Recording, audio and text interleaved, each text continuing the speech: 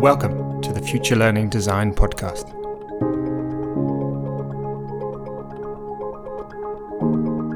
People don't realize that when you're trained in a discipline, it's great, you learn a lot, but it also boxes you into the dogma of the discipline, and you are blind to where there are holes in how that discipline is looking at things.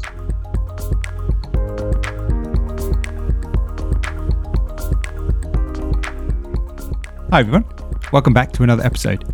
My name is Tim Logan and the podcast is brought to you in partnership with Notosh. If you like the podcast, please don't forget to support us and share it with more people by reviewing and subscribing wherever you listen. This week, the amazing Professor Barbara Oakley is my guest, thinking with me about some big questions about learning, what it is, why we need it, and what disciplines like neuroscience and psychology can and can't tell us about how to get better at it. Barb is an incredible, multi-talented and multifaceted academic and author. She is a distinguished professor of engineering at the University of Oakland with a particular interest and expertise in the complex relationship between neuroscience and social behavior. She has authored and co-authored many best-selling books, including her most recent Uncommon Sense Teaching, Practical Insights in Brain Science to Help Students Learn, which she co-authored with Beth Rogowski and Terry Senowski. You can find further information and all the links to Barb's previous books in the show notes. Hey, Barbara. Well, hello, Tim. How are you? Well, I'm pretty darn dandy. How are you? Amazing. Yeah, great. It is a huge pleasure to be able to chat to you about all this stuff, Barb. Thanks for taking the time. It feels like a bit of an honor to have a kind of a one-to-one conversation or maybe even a tutorial about learning to learn, given 4 million people have taken your online course already. So I feel very privileged to be getting a one-to-one conversation about it. So thank you very much. Oh, it's my pleasure. It's so funny because when we made the online course, my husband was the man behind the camera, and we were like, where are we doing this? Because how do we know anybody's even going to watch this? And boy, we're way surprised. Even before the course launched, there were well over 100,000 people. So there was a lot of interest. Yeah, it really was. And what year was that? Well, getting close to 10 years now. So, and the course it's just as popular as ever. So it's kind of shocking. But for a lot of people, I guess you're just not raised with the idea that something is actually physically going on in your brain when you're learning things. It's not all just mush that magically somehow comes together when you just knock it in enough times. Yeah, no, I mean, that's actually the kind of place I would love to start, because what is it you think that has brought so many people to the course? Because it's not just from an educational perspective, I get the sense. I think people are coming from all walks of life at all times in their career. And it's not just about teachers and students coming to the course to learn how to learn. It's, mid-career people who might want to change in their career, or, so what is it your reflections over that nearly 10 years, what observations have you had as to why people come to learn how to learn?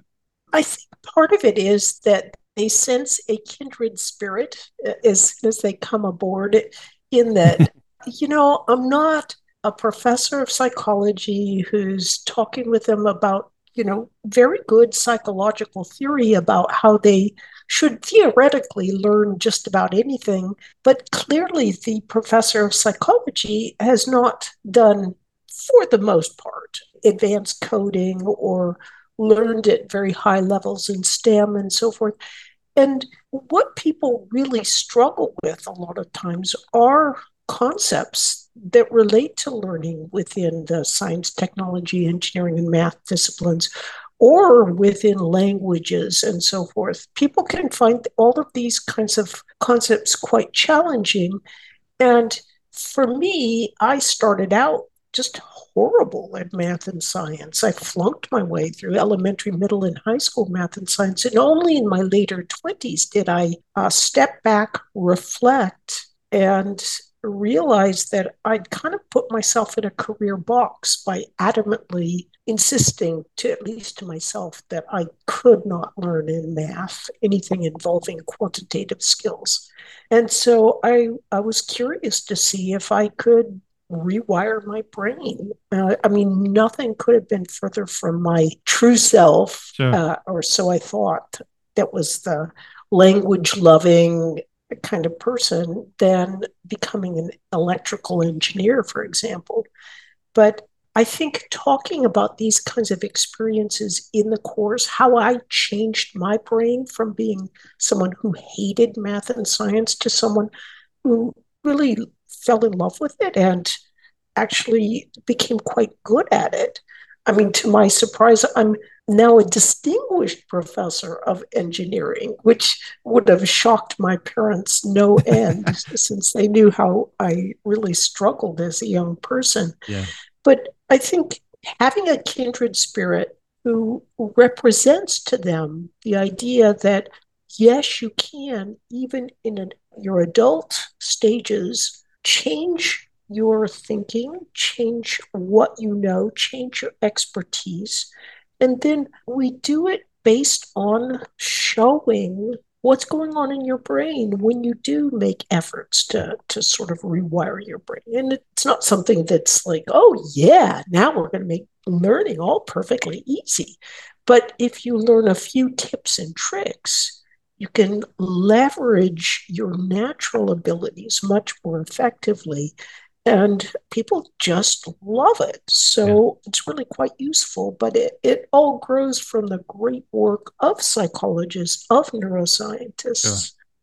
Yeah, no, and I mean, as you say, you've clearly embodied the journey yourself. And I heard you talking about how much you moved when you were young, and the fact that that had a big impact on perhaps your self perception of how good at maths you could be.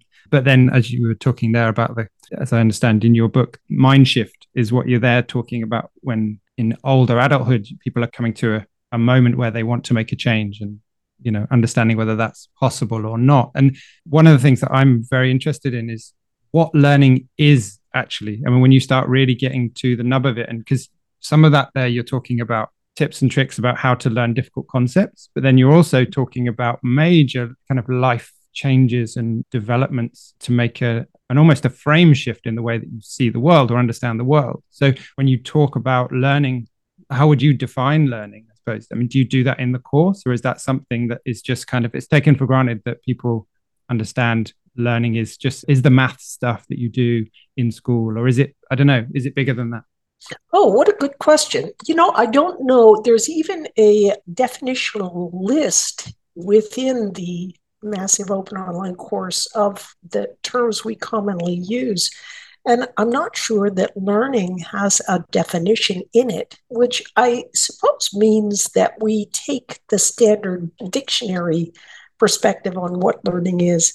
But if you look back at the history of neuroscience, for example, the big pioneer who's now known as the father of modern neuroscience was a man named Santiago Ramon y Cajal.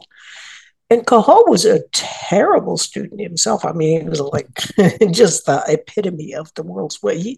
He clearly had symptoms of dyslexia, of ADHD.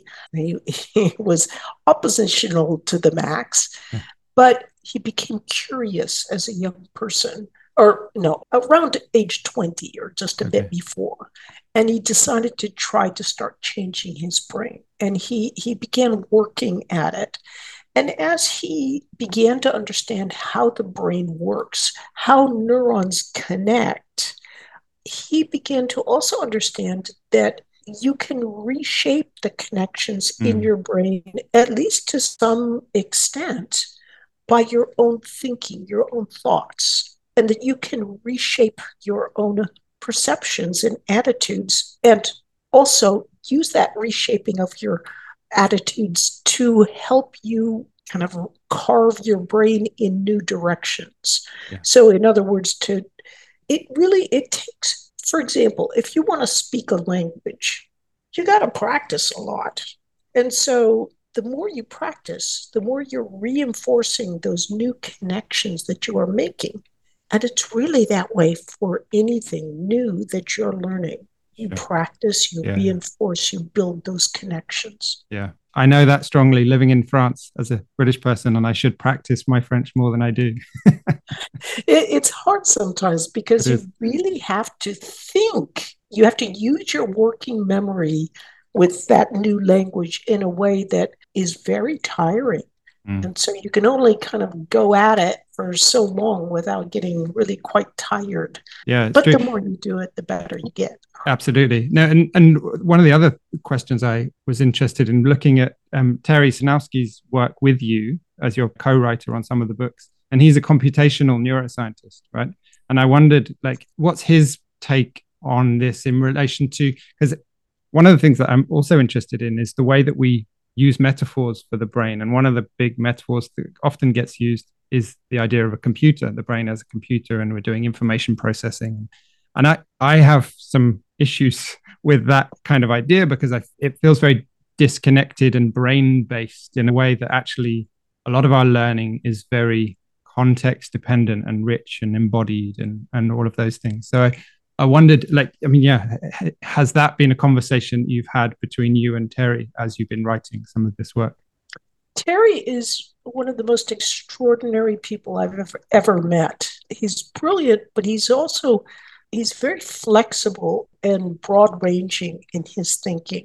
And, the course wouldn't have been anywhere without his work in Yeah. contributing and really serving as a solid scientific underpinning for what we're doing.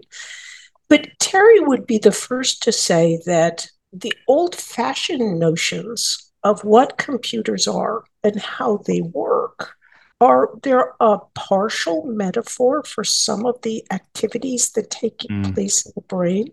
But what's going on now with large language models is it's almost as if, in some sense, what is happening with AI is they're actually looking at the real brain yeah. and saying, we need to base some of our work off of a real brain instead of saying, oh, yeah, a computer is like a brain and Sure. our understanding of a brain should grow from computers. Now we're beginning to instead do a reverse thing and Back the say, other way. Yeah. yeah, this is really phenomenally complicated, but there's some really cool stuff that the brain can do that Yeah. computers can't do. I mean, computers in the older sense, but AI, a lot of the perceptions and the insights that we're gaining in large language models grow from how the brain works. Yeah. And it's not only the feed forward, but the feedback at various levels, and that all build together with this parallel processing approach to allowing us to learn effectively. Yeah. And I think one thing that is very cool is just how the brain has two very different systems for learning. One is that declarative, straightforward, step by step. I explain something to you, you understand it step by step, you can explain it back to me, versus that procedural, more basal ganglia oriented system where you're learning lots of things all at once. You get a feedback. Did you tie your shoes successfully? No. Okay, well, let's go back again. We're going to try again. And there's lots of complicated things that you learn, like tying your shoe, Sure. that you can't even explain to someone else, but then you can learn it. And in some ways, what's going on with some of the latest activities in artificial intelligence, it's like that basal ganglia procedural automatic habitual learning system that processes many inputs at once. Yeah, interesting. It's almost exploring the environment, taking the feedback and learning in some way, right? Interesting. Exactly. And I mean, that leads me on to the second question I wanted to ask you about the science of learning, because I've been having some interesting conversations about that recently with some, different people on different sides of the discussion about whether it's possible to actually kind of create a science of learning. And, your expertise is very much in the science domain. You're a bioengineer, right? Is Oh that is that gosh, is that right or no? a system. My doctorate was in systems engineering, Ah, and I, okay. I Ah, did a lot of work in affiliation with the Engineering and Medicine and Biology Society okay. of the Institute of Electrical and Electronic Engineers. But yeah, it's hard to classify me as Yeah. an engineer, what Okay. type, and I suppose systems is a good way to put it. Yeah, interesting. Oh, well, yeah, I can see strong links there with learning then, obviously. But I would love to ask you what your view is about the kind of the idea of creating a science behind this. Because I don't know if you know Alan Lagerman's book, An Elusive Science. And it's, there's been a lot of discussions right from the beginning that whether learning and education are an art or as a science on which you can base pedagogical decisions and, things like that. So where do you come down on that whole discussion? Oh, I think that a science of learning is possible. It's just really, really hard. Yeah. And the reason for that is there's just so many levels. Like, let's take some kind of a bioengineering issue. You're usually working with a very small constrained set, even though it may seem large, but it's a constrained issue. Does this particular device do the job with the heart that it is supposed to be doing? So you can devise tests and you can, kind of see how well it's doing. But when it comes to children in a classroom, well, first off, how old are the children, the students you're dealing with? I mean, are you dealing with toddlers? Are you dealing with adults? That's a very big spectrum. And what works for one group may not work at all for another group. And then, what is the makeup? Are there attentional issues, for example, in some of your sample, of one sample, but no attentional issues in another one of your samples? If you have all, let's see, Princeton students as your sample, that could be very, very different from, all students at a local community college who are working other jobs and really having difficult lives. So in other words, there's not only the spectrum of student abilities and student ages and so forth, but then, well, let's cut to the chase. I think a group that's doing this kind of bridging of research and policy very well is in Singapore. Mm-hmm. And what they've done is they've tried to carefully compartmentalize small scale research that's done, in a classroom of 30 or several classrooms, bridge that up to perhaps a larger group, see how effective that is with the larger group, scaling it even further, and so forth. They have 4 very carefully defined layers of, bridging and trying to kind of figure out what's going on at that level. And I think they've done a marvelous job with an incredibly complex issue of trying to break it down, lay it out so that everyone can see who's working in research, what level are they at? What are the different factors they should be being aware of that whatever research that's being done here may not be appropriate for other places? And I think that's really a model for the world to look at as far as doing good translational research.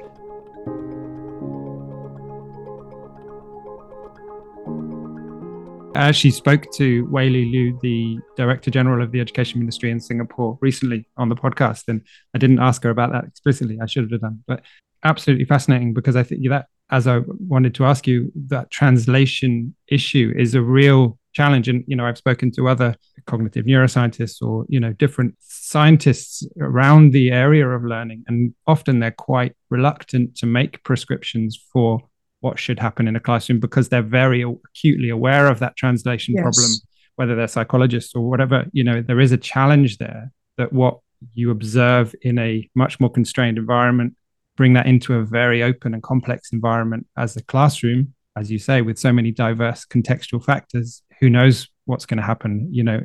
It's a very different beast that you're then dealing with. So it's fascinating to hear about Singapore. But because you talk about that in your new book in relation to psychology and neuroscientists, the kind of direct and indirect influence of those things on teaching and learning. I suppose Singapore is one example, but how do you see other ways that translation problem can be resolved to kind of bridge the gap between research and practice? That's a very good question, because sometimes I think For example, you point towards psychologists and researchers who are very wisely reticent about, Yeah, overreaching. But there are some educational researchers who are not that way. And this can create real problems. When a researcher can kind of dominate sure. and assert their approaches. And these are the sorts of issues that I think can create real problems in education, which could be sorted out by good national policies. Hmm.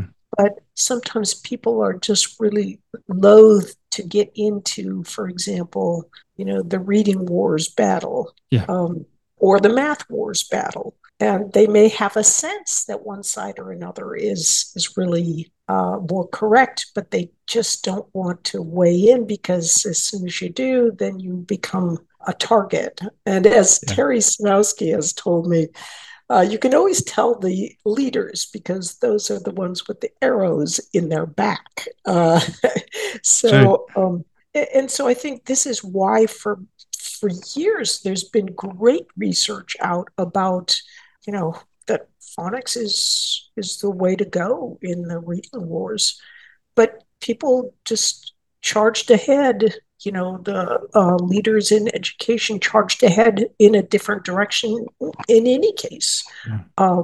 And it was kind of sad to see. Yeah, it is interesting, isn't it? Because I think also so many of those research insights get put into a context where perhaps there's other agendas of play, even around what the purpose of schooling and education is. I mean, there's very little consensus even about that in itself. Reading and maths is perhaps an easier thing to kind of consider because it's obviously, you're looking at very specific developments in terms of what we want for our young people. But then if you go beyond literacy and numeracy, you get into a very, very gray area of, you Oh, know, or yes. inquiry-based pedagogies or direct instruction. You put all these things in the context of, well, what are we even doing with education? What is it for? Is it for training these skill development for the labor market, or is it for human flourishing? Or there's so much divergence in terms of that conversation that it's very difficult to get any kind of even people kind of agreeing on the basis for the discussion even at the beginning, let alone Mhm. agreeing on the implications of the research. So it's a fascinating and complex problem, I think. No, no kidding. One thing that I think is critically important is teaching critical thinking. But it's funny, people often have no definition whatsoever of what critical thinking actually is. Yeah. One university I know of, you could check whether or not your course taught critical thinking. And if you asked the university, well, what's your definition of critical thinking? So I understand whether or not I can check this box. They say, we don't have one. It's like that gets to the nubbin of the problem itself that Yeah. you have just described. It does. And I mean, in a way, it's the same as learning, isn't it? It's such a huge, complex idea, but there's also an assumption that everybody knows what it is. And that, of course, we must be all talking about the same thing, but actually, well, maybe we're completely, we're talking in opposite universes, let alone, Mm-hmm. the same ballpark.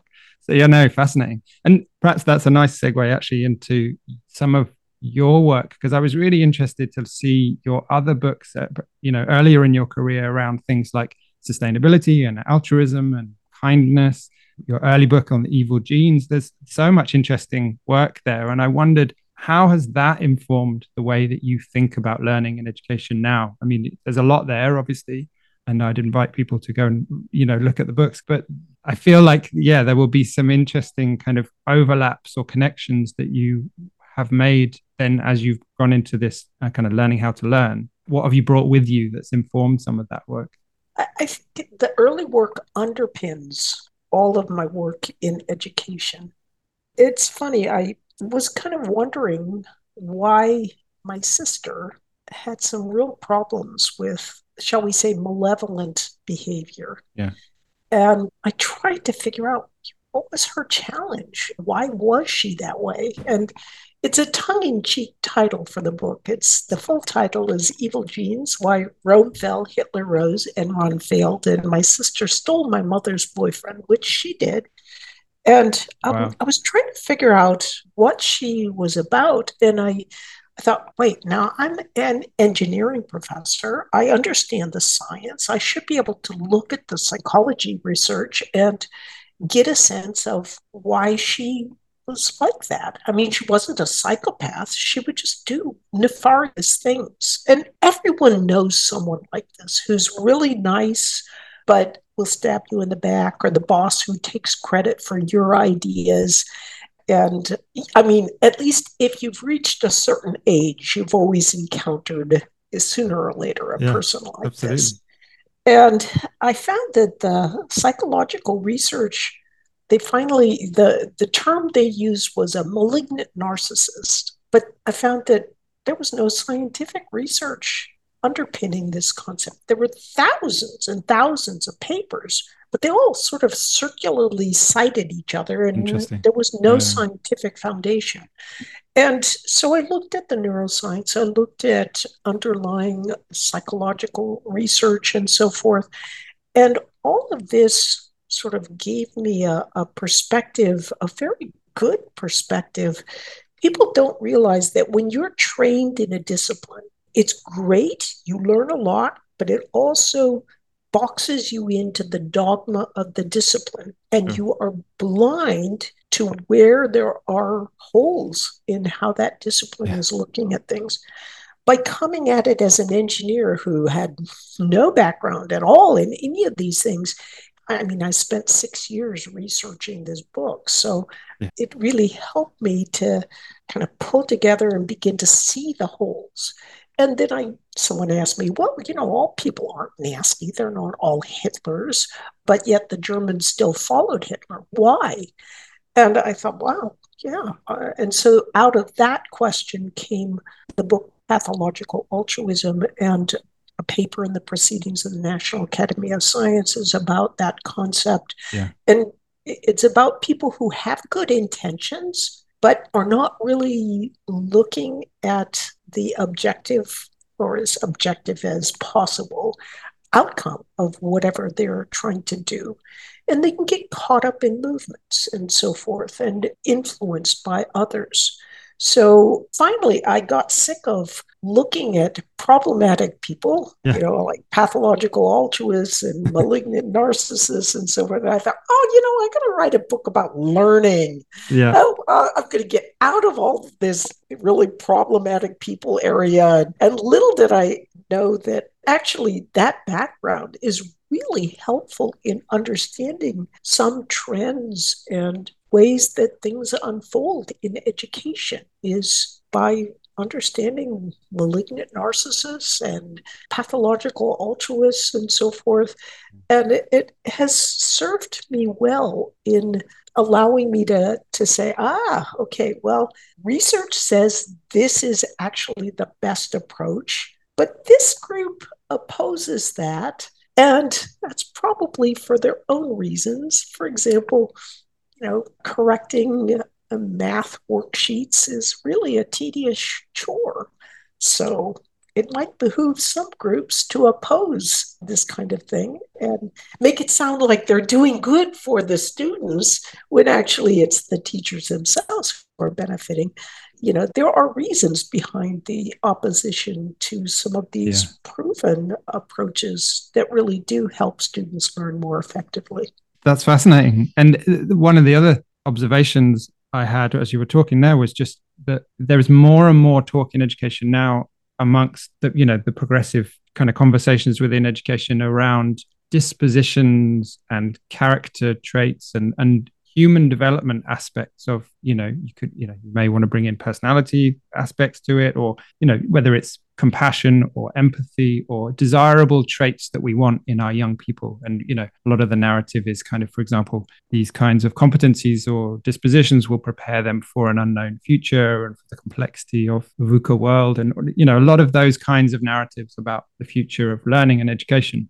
And so that's your background there is quite interesting in how that connects, because I think it's quite dangerous territory when we start talking about education as an intentional molding of human character traits. I think we get into some interesting and potentially concerning territory there.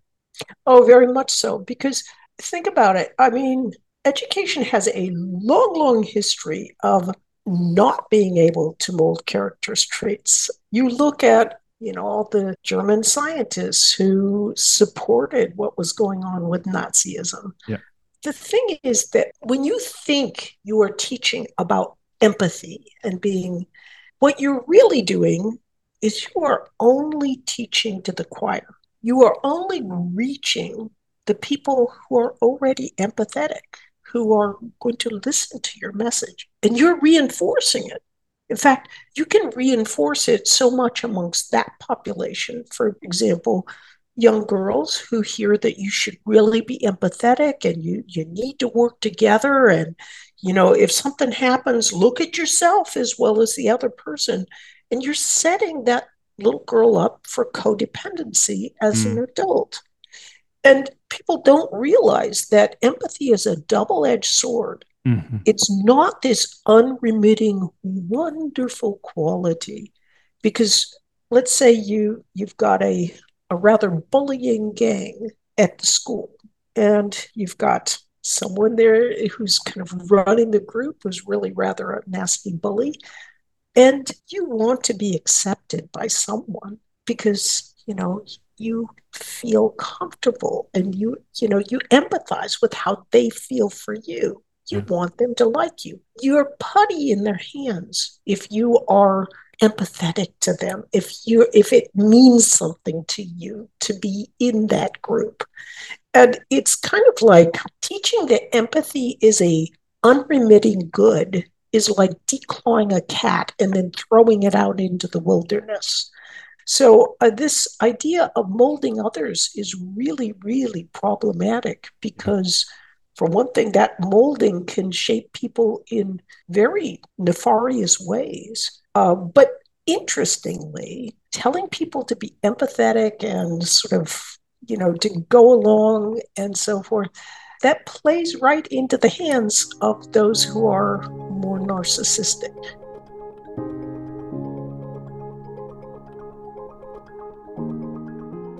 It is interesting, isn't it? Because the other question is who decides what those character traits are that are most desirable and that we should be, developing in our young people. Who decides? I mean, that is it culturally specific? Is it, you get then into conversations around imperialism and whether it's a kind of a Western liberal value set that we're imposing on others, or there's a lot of questions there. And the other thing I would reflect on is what you were saying about context. I mean, it's so contextual, the way that you might show up or need to show up in a particular situation based on the people you are with. Like you say, if it's a particularly nefarious boss or a bully, or in that context that asks for a certain set of dispositions or ways of showing up, that a different context, again, you'll have to respond in a different way. And so it's dangerous, the context freeness of this as well.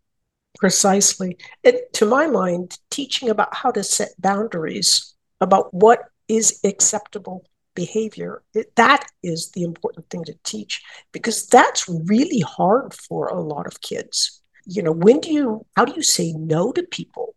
How do you say no to the person who says, oh, come on, just add my name to the project because I know I didn't do anything but I have all these other things going on, And it's really hard to learn to say no, to set limits. Yeah. So, yet these are the kinds of things. It's so easy to teach about how to be empathetic, but to set boundaries and limits, that's what needs to be taught, but it is often not.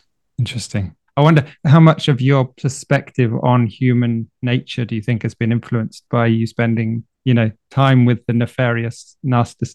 What was it? Machiavellian narcissist? No, what was it? Malignant narcissist. Malignant narcissist. It shapes, I think, anyone who's spent any or who's had their life in any way affected, which usually this is why young people are usually they're so kind for the most part, so naive, and so they have this wonderful view of humankind, but it's not really a accurate view. And it's only the school of hard knocks that they will eventually go through will kind of reshape their perspectives to something that's more realistic. There is a kind of dominant, slightly romantic perspective on human nature that sometimes is present in a lot of the conversations around education, I think. I mean, we don't often, like you say, we don't often talk about the more nefarious ways that people show up, or as you say, the response to that, to set boundaries, or how would you deal with that. It's often a very idealistic view of, if everybody was lovely and nice and did all these kind and generous and sharing and collaborative things, wouldn't it all be lovely? But actually, yeah, it's interesting. I don't know, I haven't really thought about that, but it can be. I think the conversations are a bit biased towards the positive, They're idealistic view. extraordinarily biased, and it can make things difficult because, for example, well, I wrote a paper called Turning Student Groups into Effective Teams.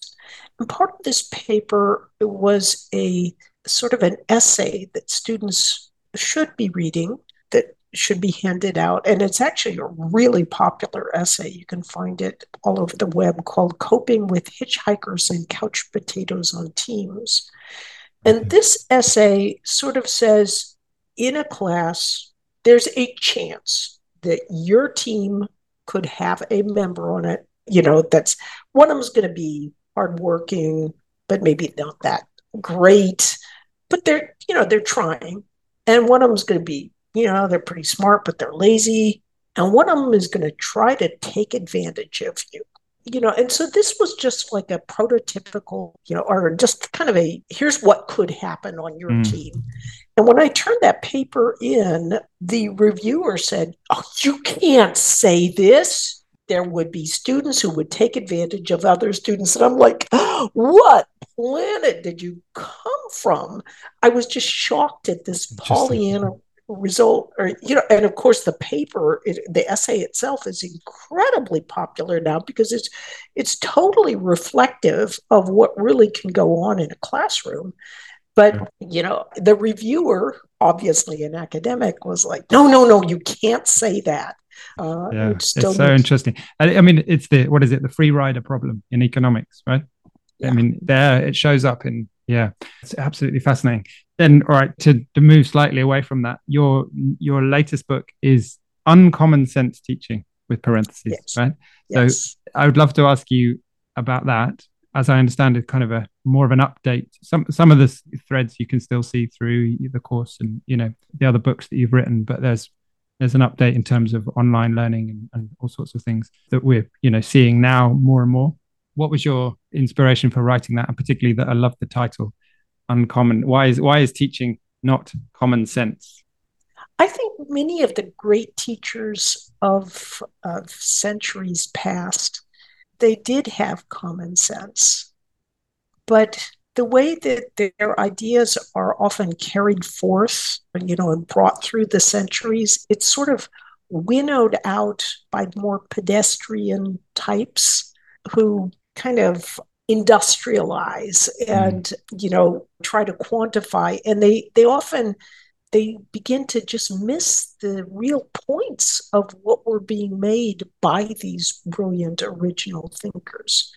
And so we get approaches to teaching that can be problematic. But in any case, what common sense teaching is trying to do is to bring insights from neuroscience concrete, and there are a plethora of insights, everything from the two major different learning systems that the brain uses, the sort of automatic system versus the hippocampal declarative system. And these learn very differently. One can explain beautifully, the other can't explain, it can just do, and you're unconscious of it. These are important insights, and they're also relevant to those who are trying to understand neurodiversity. For example, those with dyslexia can often learn better through that declarative hippocampal pathway, and they can struggle with things that have to do with the automatic pathway, like reading swiftly. That just doesn't work very well because that system doesn't work very well. To my surprise, if you look at a lot of the programs that teach any kind of neuroscience as part of their educational program, what they're really teaching is neuromyths. Can you imagine teaching math by saying, okay, I'm just going to teach you what math is not? Because that's what neuromyths is like what's wrong with ostensibly neuroscientific approaches to education.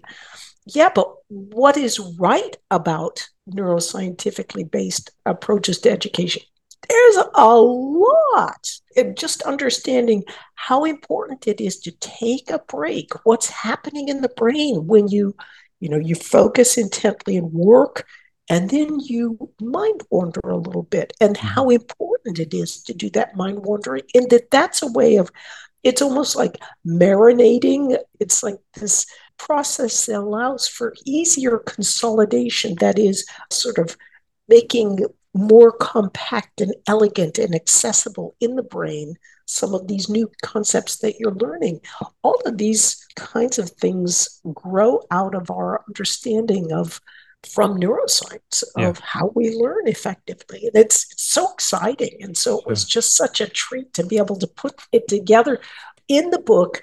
But at the same time, it was really tough because I felt like a referee trying to, oftentimes we'll say, those neuroscientists, they've got all this jargon. It's just, they're terrible. You can't understand them. They're so highfalutin and so forth. But teachers don't understand that they've got all their jargon. And it's very specific. And if you're just a parent trying to understand, what are these assessment, different kinds of, so trying to sort out all the different jargons, and like sometimes what a neuroscientist is saying when they say the procedural learning system is completely the opposite of what a teacher is saying when they're saying procedural, following a set of procedures.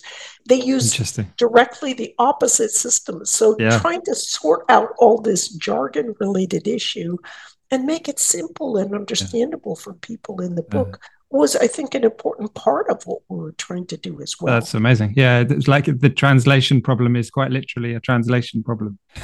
No kidding. There's two things there. I wanted to pick up on the diffuse and goal-directed point, which I'll come back to. But I just wanted to ask you, as you were saying there about the neuromyths, why do you think there is that tendency to kind of overreach in terms of pulling from the neuroscience and say, and I don't know if this is the right way to describe it, but it's almost like we're drawing implications which are just beyond what we actually know. And we're just, we're mixing a bit of ideology in there with perhaps what we would like to be true. And we're using the neuroscience to justify that. Because from a personal reflection, I can say that the podcasts where I've talked about neuroscience or brain-based approaches, usually the most popular. And it's so interesting to see how just the popularity of that kind of the reference to neuroscience is so strong within education. But why do you think it does happen so readily? So I was working with a group, and we had a bioengineering project. And so this group was working with an educator group from a top university. And the educational group asked a bioengineering group, well, what are the results that you want to find? What do you want to find? And it was basically, what do you want our answers to be? And our team had to explain, well, that's not how you do research. You let the data itself tell you what the findings are. And they were like, well, that's not how we do research. So it is shocking how often in education, what can be acceptable as a research literature finding is accepted because the finding is what the editors and what the authors of the paper wanted to see. It's not necessarily at all what the data might have led you to figure out. And I think the public and even teachers themselves kind of have a sense that there's something funky going on in educational research. Something like 0.13% of all research literature in education is replicated. That means that you can publish pretty much anything you want. You can find some journal somewhere that's going to publish it, and nobody's ever really going to go and check you.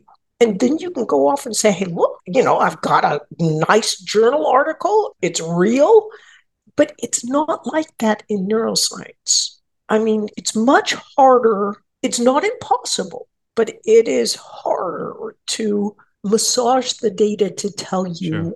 what you want it to find. And so I think people have a little sense of this and they tend to gravitate more towards neuroscience findings just because they have a little sense that that's somehow closer to the ground and less likely to be manipulated to be what the authors wanted it to be. But I guess the translation problem comes back in there again, because the brain data may be very far removed from, as we were saying earlier, the intricate complexity of a particular context of a particular classroom. So you get this, that's the bridge, the paper that was it, the bridge too far? I mean, bridging the gap between that lab-based neuroscientific research and the complex classroom. I don't know. I mean, it feels to me that there's a lot of space there for ideological statements that don't perhaps closely match to the original data to happen. Oh, you are 100% correct. And so, what I'm trying to point to in what I'm writing about are just major phenomena that we see in how the brain works that are clearly relevant to the educational process. But what you do with this information as a teacher is kind of up to you. So we know that, for example, the brain will focus in a task positive network. It sort of takes a break as the task negative or default mode network. What's the amount of time that we should spend in each of these? How do they really relate to what's going on in the classroom? Well, beats the heck out of me. But what's valuable to know is, if you make your students focus all the time, there's some indication that that can suppress the activities of the default mode network, which may in turn affect their creative abilities. Yeah. That's an interesting data point. Again, it doesn't dictate any policy, but it sure is interesting for a teacher to know these kinds of things. Yeah, absolutely. And that was my interest in that, because I've heard you talk about that. And I find that so interesting, because also Mary Helen Immordino-Yang talks about that in her work, that the role of the default mode network. And that was fascinating for me. But I think, again, and I'm guilty of this, I think people see that data and then they think, oh, well, that justifies a certain type of pedagogical approach, because she talks about the kind of zooming in, zooming out. So as you say, if it's all very goal directed and focused, then you are missing this kind of reflective bigger picture that happens when you kind of let some mind wandering happen. You go into this default mode network. And so perhaps more student-centered inquiry-based approaches might allow for more of that space to happen. So you can see how very quickly you bring your own ideologies of what you think might be a good thing in a classroom with young people to the table when you look at the data, because the data doesn't say that, but I want that to be true. So I might use the data to justify or strengthen my case that inquiry-based pedagogies are a good way to go. It's an interesting problem, I think, that we face in education. But it's important to be aware that this will happen no matter what research does. Sure. You can't stop people from interpreting, misinterpreting, doing whatever with your findings. But that doesn't mean that we should just stop making findings. We just have to be aware that and this is why very good scientists, often can be very good about, I'm not telling you how to run your classroom. This is just what we found. Yeah. No, it's a fascinating problem, because there's so much skin in the game, isn't there, with all of our children, as you were saying with I'm sure you have perspectives on your own children and grandchildren's education and what kind of education you'd like them to have. And everyone has skin in the game. So, we all want it to be a certain way, and it's hotly contested. I find it so fascinating. But I'd love to ask you, if I can, just to finish, about your slow thinking and hiking connection, because I'd love that when in your TED talk you talk about that. And I found that so interesting, and the process of noticing as you hike through the wilderness, And I just would love to ask you finally, if you could, just say a little bit about where did that come from? Why was slow thinking something that you thought was an important thing to kind of bring into the space of education? Feels often like we're rushing to get, so many places, and slowing down that might be beneficial in learning as well as in life. Oh, yes. Well, I think a challenge that I continued to see as a professor of engineering was that students would often charge in and, take 5 classes when 4 was the usual maximum, and they're working maybe a full-time side job. Mm. And I would try to tell them this is a problem, but on their side, they're thinking, every semester I spend longer here is a bunch of money, and I'm supporting my family. Yeah. And they have quite legitimate concerns themselves. Mm. But at the same time, even in my own learning, I found that some people can learn really swiftly. And there's a recent paper that's kind of like, now everybody learns pretty much at the same pace. Oh, But interesting. yeah, it was a quite an interesting article or a research paper. But I think we've all known people within specific disciplines. For example, when I was a Russian translator, there were people who could pick up Russian like a sponge, and then others who, it came much more slowly. Yeah. I'm the kind of person I don't have a phenomenal memory, so I have to practice a lot to have something sink in. If I'm reading something, I've really got to take my time to absorb it. Mm. And I became very interested in, is this a phenomenon? Do other people also need to take time who turned out to be successful? And yes, it turns out there are people like this. So, for example, Santiago Ramon y Cajal, the brilliant Spanish neuroscientist, he was a very, very slow learner. But yet, when he grasped something, he really got it and could see it from many perspectives and levels, and was able to show others. And similarly, for example, Nobel Prize winner Friedrich Hayek, he said one of his problems was he was really, really slow. He couldn't remember things like the other brilliant people in some of his classes. He had to work much harder. But at the same time, he felt that slowness made him really, he was looking very carefully because he was kind of walking so slowly, and he could see the crevices that others completely just hopped right over. Oh, yeah, okay, that makes sense. And he's like, wait a minute, does that really make sense? And that's where his Nobel Prize arose from. So it's not like every slow thinker is, a budding Einstein. I'm certainly not. But it seems that people who learn really quickly, there is also good research evidence that they tend to jump to conclusions. And when they're wrong, they're very inflexible about changing their minds. So there to be said for learning more slowly, but yet being more flexible as a consequence. Yeah, that's fascinating because it also connects with what you talk about.